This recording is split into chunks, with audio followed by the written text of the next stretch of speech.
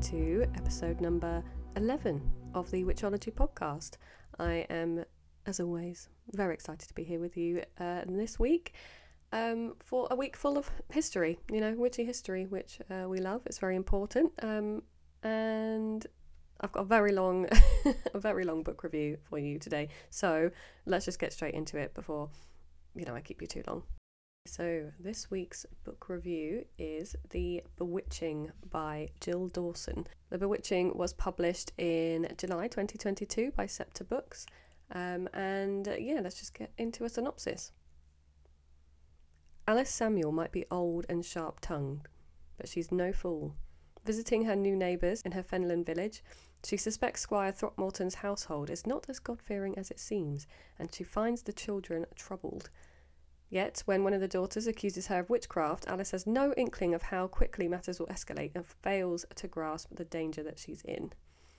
As evidence mounts against Alice, soon the entire village is swept up in the frenzied persecution of one of their own community. Exploring a neglected episode of English history to powerful effect, The Bewitching vividly conveys the brutal tribalism that can erupt in a closed society and how victims can be made to believe their own wickedness. So, I'm going to have to try not to ramble on forever and ever with this review. There is just so much to the book and so much to talk about. So, I'm not sure if I can split the review into likes and dislikes because it's just so much more complicated than that.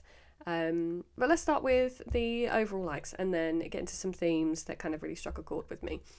Okay, so, likes. I'm a huge fan of historical fiction. I think it's fair to say that it makes up most of what I read, as well as Greek mythology retellings. We love that. So, needless to say, The Bewitching was exactly my cup of tea. Jill Dawson's writing is exactly the kind that I enjoy reading, and she's so deft with crafting of the environment and the time. The picture it created was so vivid. I was I completely lost myself in it. The story, although devastatingly familiar, and you'll know what I mean if you have read it or if you come to read it, it played out in a way that wasn't hackneyed or cliched. So although we kind of know what happens, that was kind of okay. I kind of got the sense that the fact that you kind of know that the ending is inevitable was exactly the point of the story, and the author very skillfully keeps you hanging on till the very end. Okay, so that's kind of sums up my likes of the book. And let's talk about a few of the themes. Not all of them, because again, we'll be here all day. Maybe I should have just done a whole podcast episode on it. But okay, let's just kind of do this. These aren't dislikes. There are themes that made me very uncomfortable, but I think that's kind of the point. So the first one of the key themes of the story is misogyny, obviously, and the persecution of women, and not just women, but generally anyone who didn't conform to the expectations and societal standards of the time. So every witch story or a story of the witch trials around the world. But what the story does well is kind of coax out of you that ancient fury, that frustration and rage that we feel deep within us, the rage with people who had all the money and the power, and that kind of deep shame and disappointment and heartbreak for with all the other women who kind of or people generally who joined in out of fear and the kind of hopes of avoiding future accusation. There's a little part in the book where there is one woman outwardly admits that that she needs to join in on persecuting Alice, because otherwise they'll just turn and look at her. But that kind of deep rage that echoes through time and still so keenly stings us, in our own age. All themes that are kind of very familiar. So there was one particular and obvious conspiracy between the landlord and Lord Throckmorton that I won't kind of go into because I don't want to give any spoilers, but there is an undercurrent of something very deeply unsettling that runs beneath the main narrative, something that very clearly only the men know, and even the reader kind of never finds out, and you're kind of I don't know how to describe it, but you'll know what I mean when you read it. So Alice is an elder lady in the village. She's invited to the Throckmorton home because Mrs. Throckmorton is desperate for help with one of her daughters, Jane. I think she's the youngest, I can't really remember. But anyway, she's been having a series of fits. The maid, Martha, who is the main narrator of the story, kind of like there are two or three chapters where Alice is the narrator, but Martha is the... Is Alice the narrator? I can't remember off the top of my head now. But anyway, I read this last year. She has tried lots of like natural remedies to support the daughter, but nothing seems to be working. Alice has been then kind of brought in because she's known for her effective natural remedies and is known in the village as the kind of like effective midwife. She's the wise woman essentially, but although she, people call on her to use her skills, they don't seem to like her very much because she's quite, she's got a mouth in her, which we can't blame her for, She doesn't suffer fools gladly is how I would maybe describe it. So while visiting, Jane has one of her fits and accuses Alice of being a witch. So as the story progresses, then all of the girls seem to come down with this sickness. It's never really clear what's causing it. They even go to a doctor, very traumatic event, taking Jane to the doctor, a male doctor who kind of scoffs at Mr. Throckmorton even thinking to ask a wise woman, is very inappropriate with the girl. But yeah, there's one part as well where Mrs. Throckmorton discloses something to Martha about the son. Again, I won't say because of spoilers, but it's something that would have been like really deeply traumatic, and it's like, okay, well, what's going on in this house that is causing these girls to act out in this way? Because they couldn't find a kind of medical, it wasn't like epilepsy or anything. I mean, I don't even know if it wouldn't have even been known about at the time, but there was a very strong hint that it wasn't anything medical because it kind of really came on randomly. There was no pattern to these kind of fits, and they kind of pulled themselves out of them again quite quickly. But yeah, very disturbing or unsettling is maybe what I'd say, because it's not explicit in any way. It's all very much subtext and kind of like, I guess echoes that kind of feeling of like when you kind of know something and your intuition is telling you something, but then all of the information that you're getting from other people is to, like ignore it or, that you're wrong, and there's kind of like plants that doubt in yourself, So, but yeah, I'll leave that theme with you and you can kind of have a read and then see if you think I'm talking crap or if you agree. So the next one, I think, again, I won't go on too long, so I'll just touch on this one because it really intrigued me. So I might be completely off base here, and Jill Dawson, the author, might be like knocking on my door after this saying, what? Because I haven't seen any other reviews touch on it. But one of the themes that kind of jumped out to me was the anti-Catholicism in the UK that was kind of happening at this time, and how closely that relates to accusations of witchcraft. So around this time, and okay, I do have to declare that I'm no expert, but Protestantism was being enforced as like essentially law, and you weren't allowed to practice Catholicism. Priests were being persecuted. If you did practice Catholicism or were seen to outwardly be practicing Catholicism, then you would be in a lot of trouble in many different ways. So Martha, an orphan, was raised by a Catholic nun who taught her herbal healing. And throughout the story, Martha says like secret prayers to Mary, Mother of God, as she was a Catholic, and she's been forced to be Protestant instead. But she kind of chastises herself for it. She kind of keeps telling herself like, oh no, I need to don't do that. But anyway, in different parts of the book, we see Martha's practice as like with her herbal remedies, and Alice's practices as well when she's kind of called on as the wise woman. And what's interesting is that there's barely any difference between the women's work, and yet Martha's is acceptable, but Alice's is witchcraft. Like there's even a point where Martha is reflecting on that, as she's seeing the kind of things play out with Alice, and she's like, but hang on a minute, why was it okay for me to learn this? What am I doing? Who am I? And then it kind of resulted in her kind of burying her head a little bit more in the sand, and being more afraid to speak up for Alice.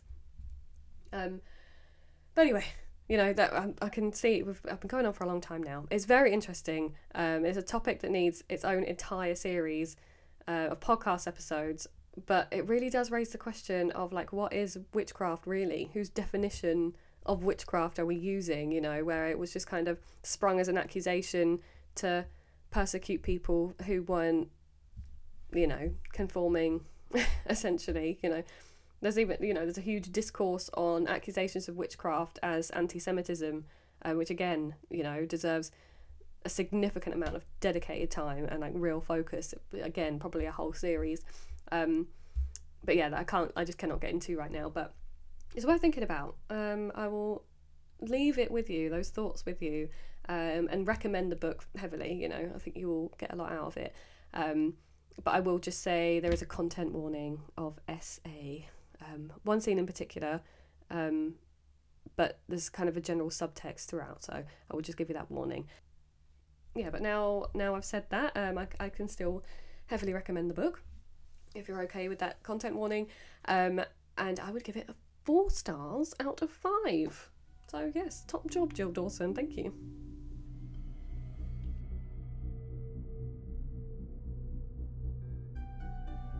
Just before we get into the interview, I just wanted to let you know we talk about the full moon, or it being the full moon, and I just wanted to let you know that it's because we recorded the interview on the full moon in December 2022. So yeah, in case you hear that and you're like, hang on a minute, didn't we just have a new moon? That is why. So yeah, let's get into it. Enjoy.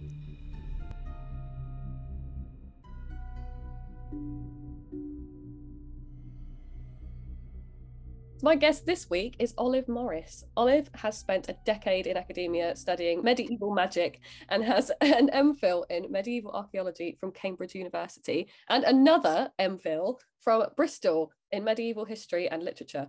Her work has always focused on early medieval magical women. Olive is also a fantasy writer and has just finished her first novel. Congratulations, by the way, very exciting. Living in the woods in the southwest of England, surrounded by deer and owls, she enjoys every bit of magic that surrounds her. So welcome, Olive. Thank you for being here. Thank you so much for having me. It's so exciting. So Olive is here today to talk to us about some witchy history, specifically Anglo-Saxon cunning women and their magical practice. And oh my goddess, I am excited. And my girls, like anytime I can talk about them, my women with balls, I absolutely crack them out and be like, let's talk about cunning women, please. Yes. I'm so here for it. Okay, but let's start with a little bit more about you and what got you into archaeology, and then specifically into your specialism in Anglo-Saxon cunning women. So I always wanted to be an author, and I thought that was not a very sensible idea. So I wanted to write fantasy books, and I thought, okay, now I'll go down the sensible path and I'll go into academia. I was like, what's the most like fantasy writing? Oh, medieval magic. I'll study that. And I've always liked history, always been a history nerd at school. So I started off just doing a general archaeology degree, realized I love medieval stuff, always have. Always been the person that goes to castles on my free time with my mum, and then decided to specialize in medieval stuff with Cambridge, and then realized actually archaeology was a bit restrictive when it came to magic. So my MPhil at Bristol was in English literature and medieval history, so kind of removing the science element of it. Archaeology is quite science heavy, and then was like COVID hit, the pandemic hit, and I was like, hang on a second, academia is quite tricky to get into. I might as well do the main dream and write a fantasy book. So I've come full circle around, but the academia has been very useful for fantasy writing as well. So yeah, I bet, because you can then, I don't know, apply so much more historical context into. I think it lends itself quite well, doesn't it? Absolutely, yeah. I'm one of those people, as soon as there's like a mobile phone in a book, I'm like, nope, I don't want to read you anymore. I want high fantasy medieval stuff. So yeah, it's lent itself perfectly. But I really enjoyed the topics I studied. Yeah. I love them. Oh, amazing. So, I mean, would you describe yourself as a witch? Yeah, I'm a bit of a lazy witch these days, I have to admit. But yeah, I've been interested in witchcraft since I was like 14 or 15. And yeah, that also lent itself to me focusing on magic, being really interested in the past and how it kind of shaped magic today. And I mean, I've been studying crystals a lot, but in the archaeological context, which is just incredible because I have many, all ethically sourced. I'm very pro that. And the Anglo-Saxons kind of were too. So, I mean, it's all come full circle. But yeah, I've always been very interested in witchcraft, and both personally and academically. Yeah, amazing. So you can kind of see how that pipeline, that witchcraft to Yeah. historical witches pipeline, it's a real one. I mean, it's appropriate, isn't it? A full moon today that we're having this podcast It today. is, yeah. It won't go. It will go out in a few weeks' time. But yeah, we are recording it, and it's 11:11 in the morning right now. So Everyone will know it's imbued with extra magic when they listen. exactly. So when you're listening to this, we're calling calling forward all the blood of our and all the witches before us. Absolutely, I love that. Wonderful. So that's so super interesting. Do you know what? I was never really interested in history. I mean, I've always been interested in witchcraft and anything magical, anything spooky, castles and things like that. More on that kind of the gothic side of anything. Because I don't know, history at school, I went to a bit of a crappy school. Just never explored any of that. All it was all the like perfunctory World War stuff. That was it, yeah. really. Heavy. So if we could do this, if I could look, I didn't even know this was an option. I was like, old witches, then I would have been, all over that. I think the syllabus now is like, I think witchcraft and medicine or something is on the syllabus at some schools. Oh. I'm outraged that I did like the Russian Revolution. I mean, I still liked it. I still liked history then, but like, how did I not get that? Yeah, just rude. We are entitled to that. Why did we not get it? Yeah. But I think as well, your history teacher or your teachers in general, like I'm also a tutor, I think they can really shape what you like. And if you haven't got a most engaging teacher, that kind of ruins it forever for you, which is such a shame. Yeah, no, you're so right. It's my tutees are obsessed with magic, Vikings, Anglo-Saxons. They love it. So I'm pushing it forward. Yeah. Amazing. But I mean, for a lot of us modern witches, learning about where different witchcraft practices came from is so important. I think it's something that is inherent to. I've yet to meet a witch who doesn't want to learn about where it all came from, and the historical practices. Yeah, I don't know, what do you think? Absolutely. Like the cunning women of Anglo-Saxon England were like not the originals, because they're around in the kind of 6th and 7th century, which is when Christianity started to become very popular, kind of started in the 500s, and then everybody was converting.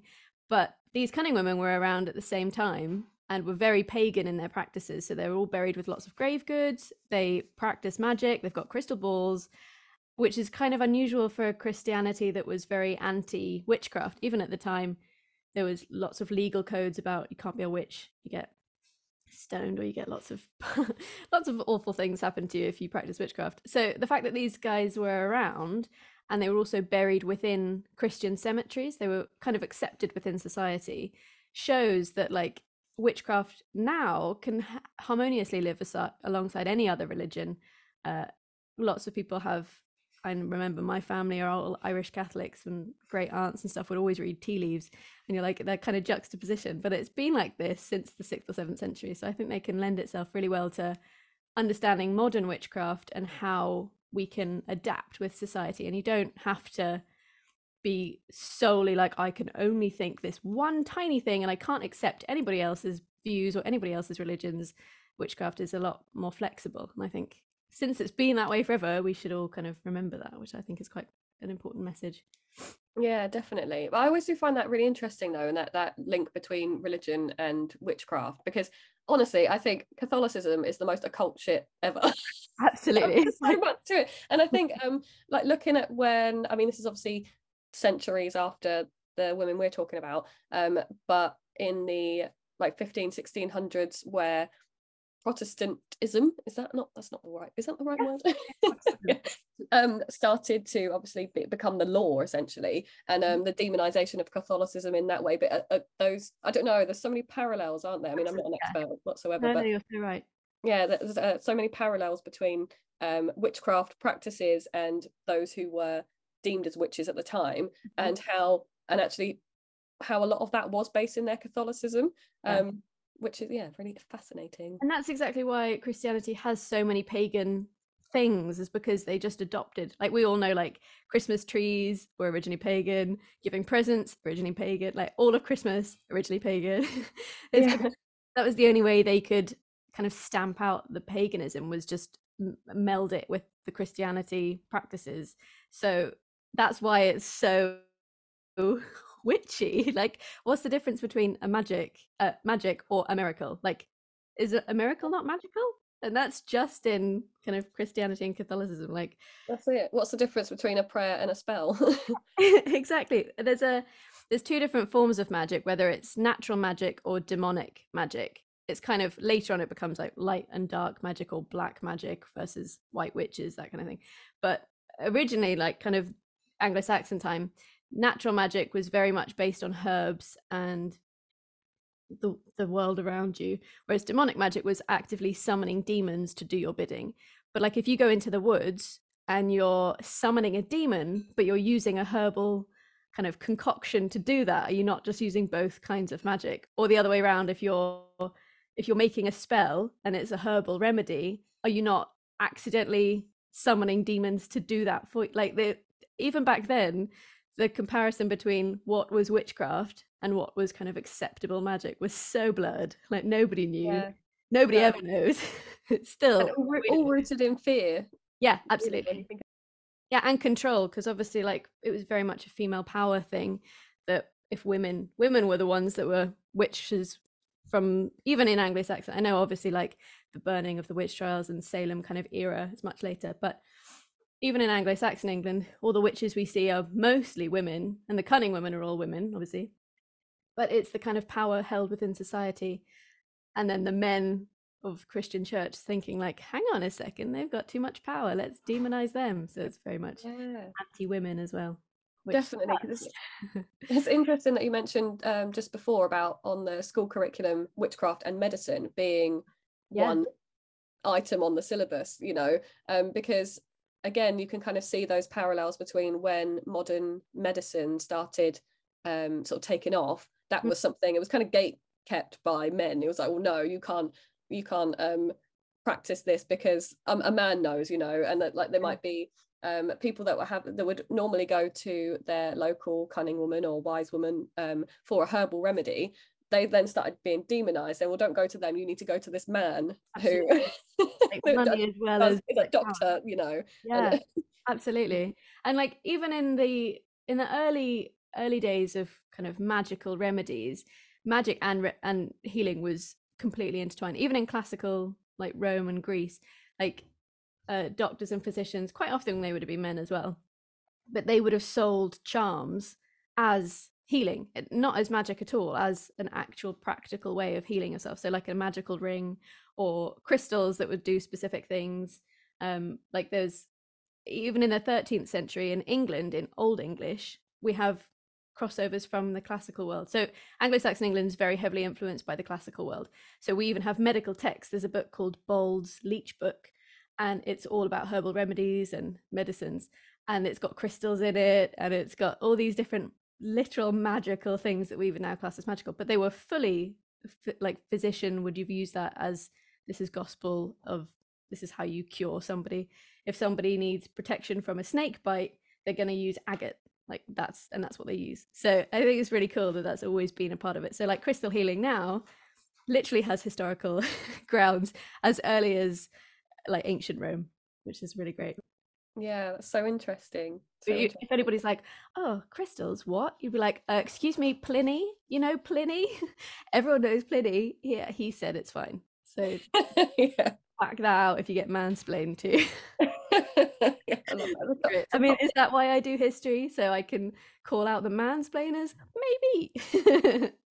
Absolutely. Why not? Why else would you do it? That's the only reason to become an expert in anything. Absolutely.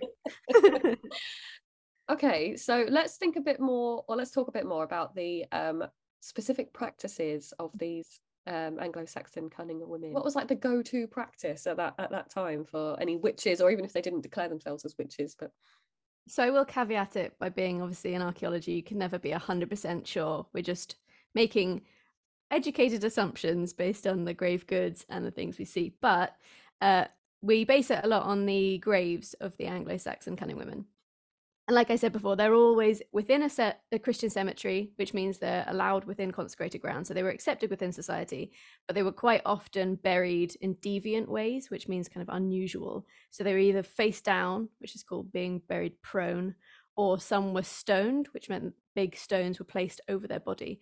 And it's kind of like a superstitious thing to usually people with a perceived power in life are kind of given a little bit of superstition around their burial. So they would be like with later vampire people would have vampire people, you know, those people. Yeah, those people, we know them all. They'd have been buried face down, and then we later get kind of variations of it. But to keep their kind of soul from wandering, if they're stoned, it just meant that they were perceived to be quite powerful.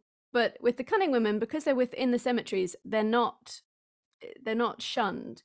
This was like they were a high status, kind of powerful, magical person. And they had a lot of grave goods, even within Christian cemeteries. The grave goods stopped around 730 AD-ish, but these are all the 6th and 7th century, so a little bit before that. But cunning women could continue after that, we just can't see them. But their grave goods included things like crystal balls, beaver tooth amulets were quite popular. Obviously, beavers were more common than they are now, but still pretty rare to get a beaver tooth. Cowrie shells, which were often associated with femininity and fertility.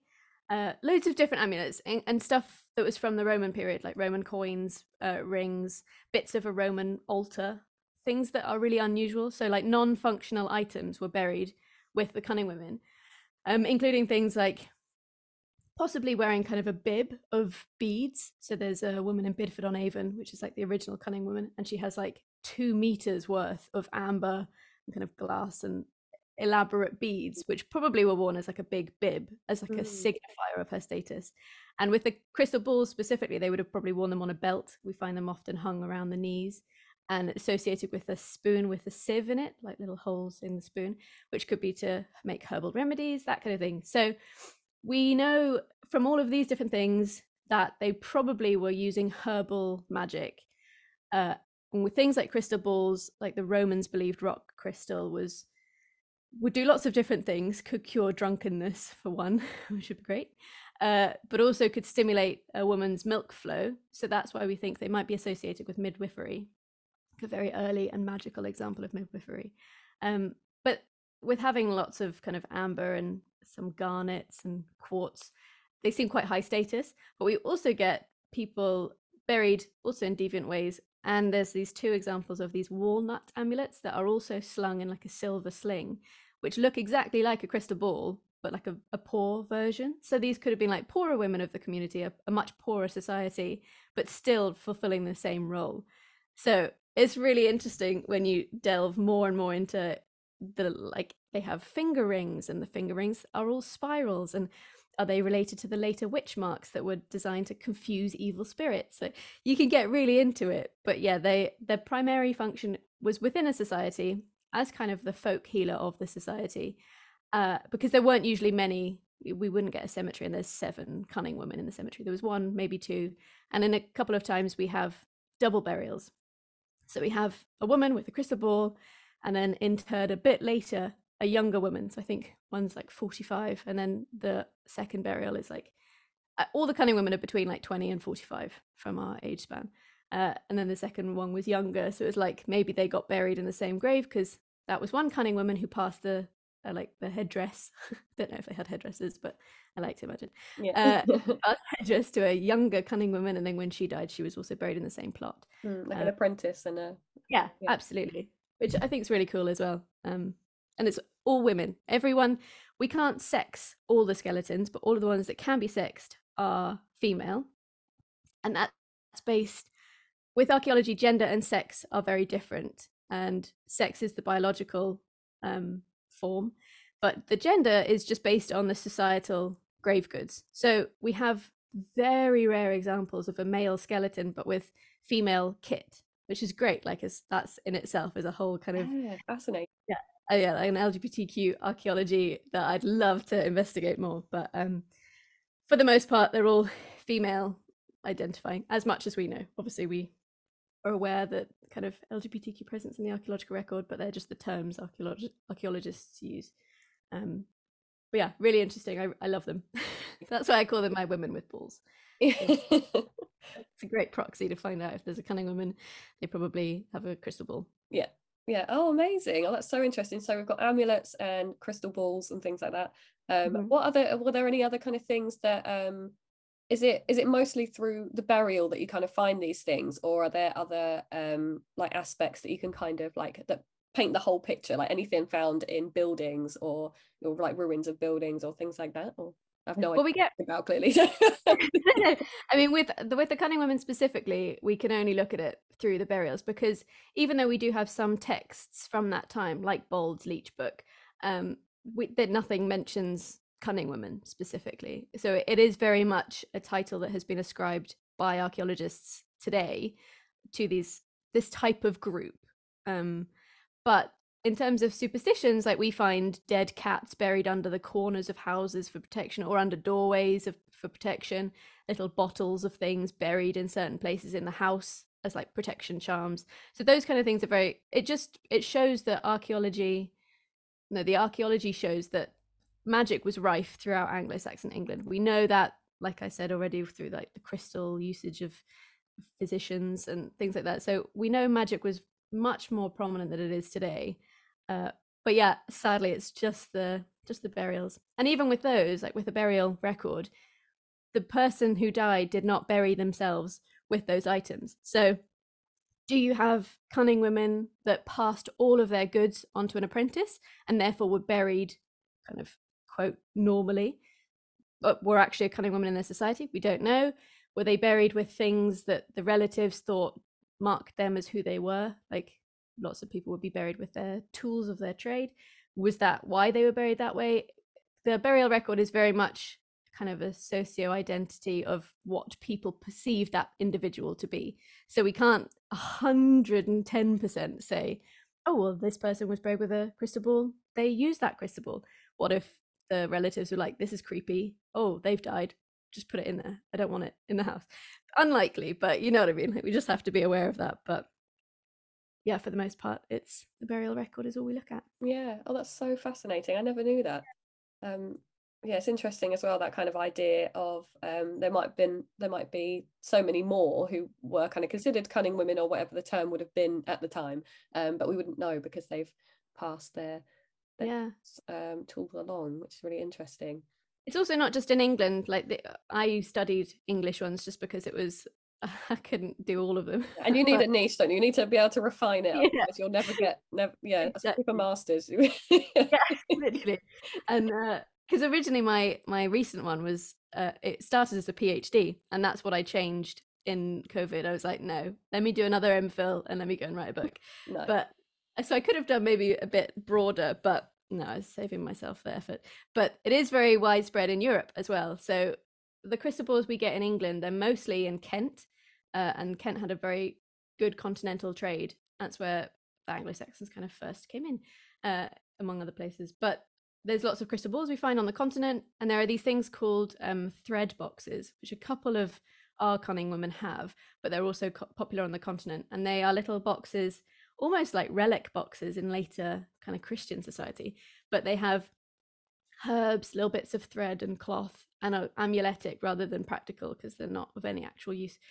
So they could have been markers as well, and they're really common in the continent. So it seems like these cunning women and the practice was not just an insular thing, it was very much continental, possibly the crossing of ideas, because crystal balls, some people believe they were mined in the UK, and some people believe they were evidence of continental trade. So it could be that these cunning women are part of a much larger magical sphere and magical practice across all of the continent at that time, which I think is really cool. Yeah, really cool. And I like the idea that they I don't know, it was sort of almost like a pilgrimage of learning different things, like either going like either way, either from here onto the continent or across the continent to here, and like how it's all bringing that kind of collective practice, or I don't know, carrying that through. Absolutely. Yeah, the spreading of ideas was really important during this time. And it makes sense that if things were coming towards us, they were equally going out as well, because the trade was prominent. So yeah, all magical ideas spread across all of the continent. It's great. That's it. And it kind of highlights the shared practice that we all, especially thinking about sort of modern witchcraft, and where, because obviously there's always so many different arguments and debates and things about different practices and your cultural heritage, and what is a closed practice, what isn't a closed practice, and that kind of thing, and those are all very important to observe. But I like the idea of, as well as that, obviously, in honouring our own cultural heritage and spiritual heritage and that kind of thing. But I like the idea of there also being this undercurrent of something really shared between us all, and something that we all have roots in as far back as you say, the fifth, sixth, seventh, yeah, fifth, sixth. And even that, they've got like kind of Roman ideas, so even further back. So we go all the way back. I mean, even the cowrie shells that I mentioned that are in lots of female graves, they date back to the Upper Paleolithic. So like we're talking ancient stuff, and they were associated with the grave. So like they've been amuletic this entire time.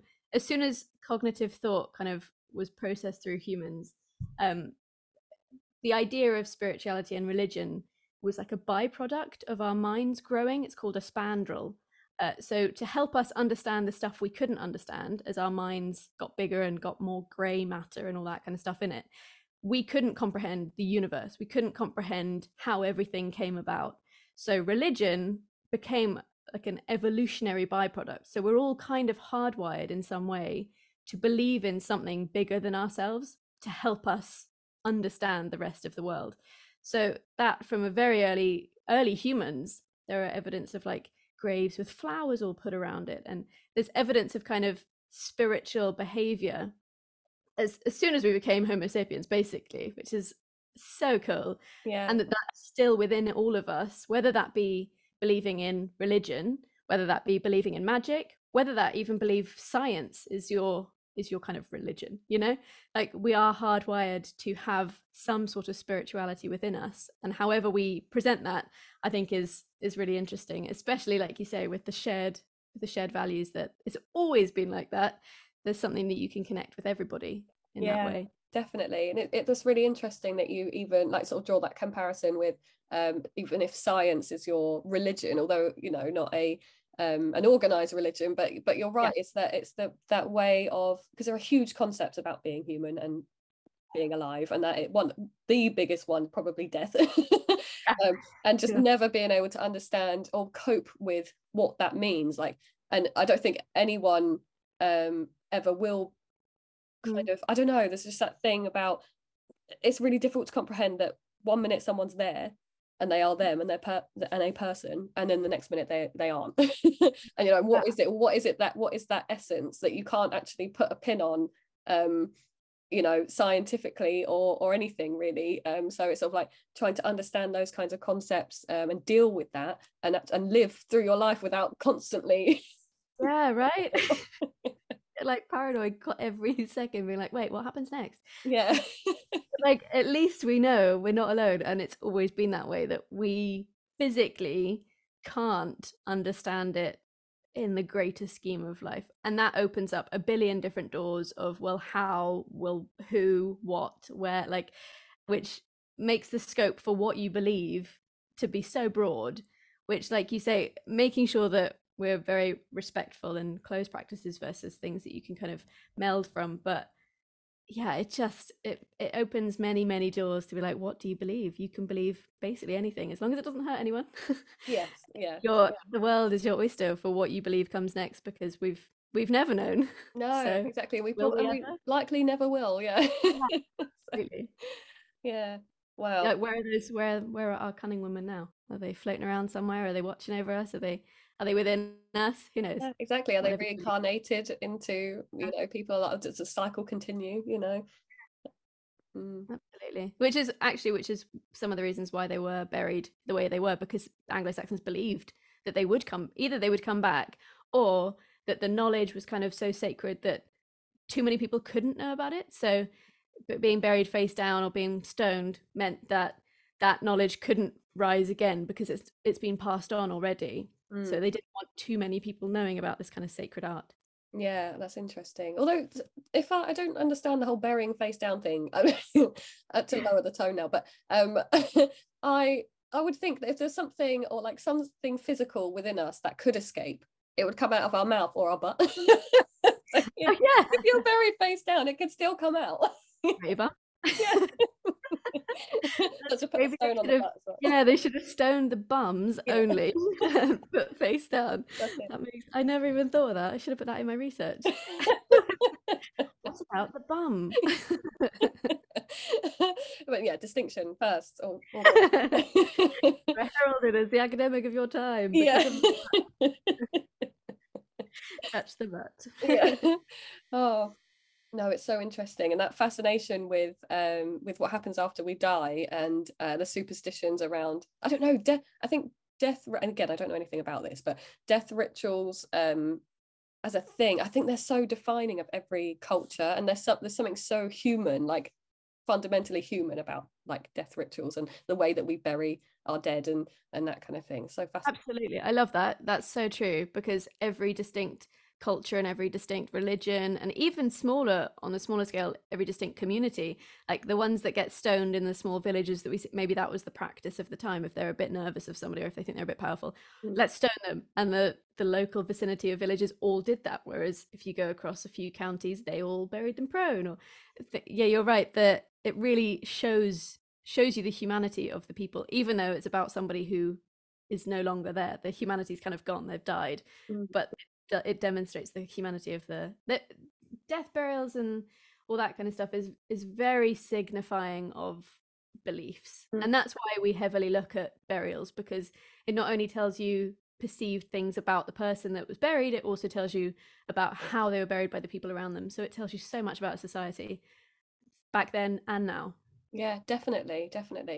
So moving on, moving back to your women, your gals. What parallels would you draw between, like, knowing what you know about Anglo-Saxon cunning women and their practices? What parallels would you draw between that and modern witchcraft practices? How do we see it? How does it manifest itself in our everyday now? I definitely think crystal use, for sure, especially crystal balls. We don't know if they used them for scrying or if they used them for something else. We know at the time, fancy paperweight. Yeah, I mean, maybe aesthetic, just jangling off their belt, being like, "Hey, look at me." But like, we know from people like Pliny, or there was the Poor Man's Treasury, that, and Ball's Leech Book even, that if you put things in water and drank it as a tonic, which people still do now, that you get crystal infused waters and they give you kind of remedies. So crystal healing for sure is a part of it, but also just the use of amulets. We really, like, as a society, whether you're magical or not, but predominantly when you are kind of either superstitious or magical, we use a lot of amulets, whether it be a sentimental necklace that's been handed down and we wear for luck, or it's your lucky pants if you're going for like an interview. Like, the use of amulets and items that have significance to us, that if we use this, something good will happen, or if we use this, something bad won't happen, is really like at the core of many people's practices now. And with our cunning women, we get a lot of burials with amulets, but without the rest of the kind of Anglo-Saxon cunning women kit. So we have an occasional amulet. Well, actually, we have a lot of amulets in just normal, I quote again, normal graves, which was superstition rather than being a cunning woman. So just the presence of an amulet doesn't make a cunning woman. It needs to be a considerable kit to show that was the kind of the tools of their trade.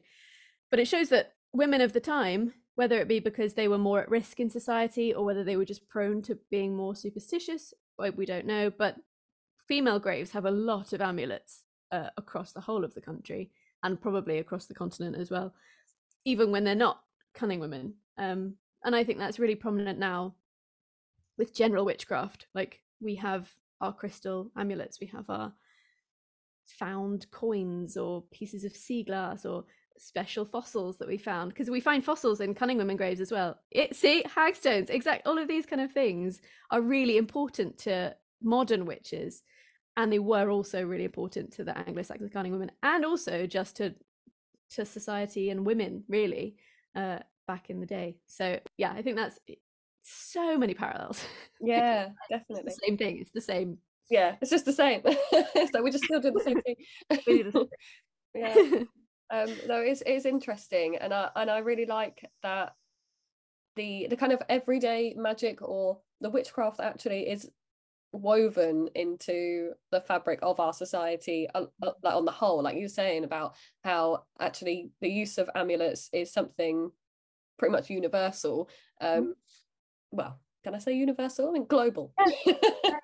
I think there's like an academic term. I can't remember who did it. I'm a bad academic. But it's called pebble mania, where like we find a nice stone, we want to keep it. Like, must keep this smooth pebble. There are smooth pebbles in cunning women graves. There are smooth pebbles in early human kind of ritualistic sites. We've always done it. Sometimes the need for keeping that nice stick, it's literally in our DNA. So keep that nice stick and bring it home and keep that pebble.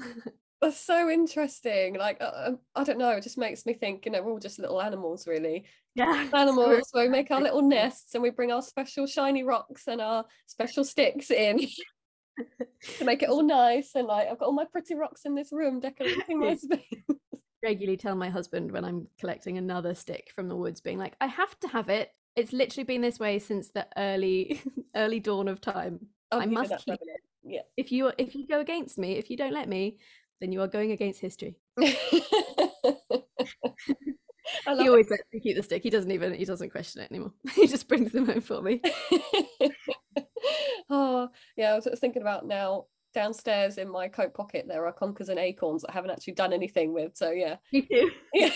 The other day I went to the opticians, I was getting an eye test, and I passed over my glasses to get them tightened, and then they went away, and I looked on the table and there was an acorn, and I was like, I don't even know where that fell out of. Like, maybe my hat, maybe my sleeve, I don't know, but it just like appeared, and I was like, yep, appropriate. So just put it back in my pocket. But what if it wasn't? What if it was the optician's acorn and you just imagine I just stole someone's I just stole an acorn. Bad person. I'll go back. Like, did it use an acorn a couple weeks ago? Because I think I took it. I'm so sorry. No, like, that was my lucky acorn. How dare you? They won't even be there anymore. They'll be gone. They'll be like, oh no, something terrible happened. It won't even be in my pocket anymore. It's vanished itself. Yeah. It's like, you deserve me.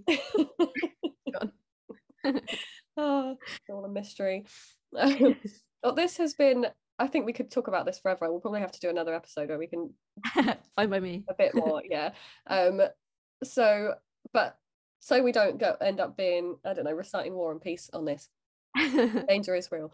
I have one final question for you that is completely unrelated to anything. But if there was going to be a movie made about your life, let's say you've become a best-selling author of fantasy novels, and you're like, do you know what, let's make a movie because it's so interesting about all the, you know, your journey through academia and into novel writing. Who would play you in that movie? Oh my God, I knew you were going to ask this question from the beginning of the question, and my brain's been like, oh my god, who? It's a panic because it's hard, isn't it? It's like when somebody asks you what's your favorite song. Even though my husband is a musician, I know a lot of music. As soon as somebody asks me that, I'm like, I've never heard music in my life. I don't know what you mean. I can't think of a single thing. Music, I don't know her. Sorry. Actors? I don't know what they are. No. Who would I want to play me? My husband always says that sometimes I sound like a bit like Keira Knightley when I'm speaking. So yeah. I think he would like it if I picked Keira Knightley. I can see that you've got a similar sort of face shape as well, that kind of strong. That is an incredibly high compliment. I thank you very much. Let's just leave it there. That's it. Keira Knightley would do a good job. The only thing is she can be a bit annoying, and you're not annoying. So oh, thank you. Yeah. I appreciate it. Well, I also really like Carey Mulligan. She's great. Oh yeah. Oh yeah. She'd play a good you, I think, actually. That's thank you. Yeah. I'm just getting complimented left, right, and centre. Really pretty and really great. Yeah. Or maybe if I'm older, I think maybe Helena Bonham Carter would. I used to really look like her when I was younger. When she was young, I used to like weirdly look like her. Now I've diverged and gone a different path, but maybe when I'm a bit older, I think Helena Bonham Carter would be cool. Yeah, and that's 3 very good shouts. I think that each of them could play you at a different stage, maybe. I love that. Yeah. Carey Mulligan now as a kind of younger, and then Keira Knightley a little bit older, and then Helena Bonham Carter when you're older. There you go, sorted. I love that. Who can we go to? Who can produce this biopic of me? Like, well, we need to hurry up and get on it because I was going to steal that idea. Did you get more books out? Yeah. Well, thank Really you. get the first one out. Yeah. Oh, yeah. Is there any news on that?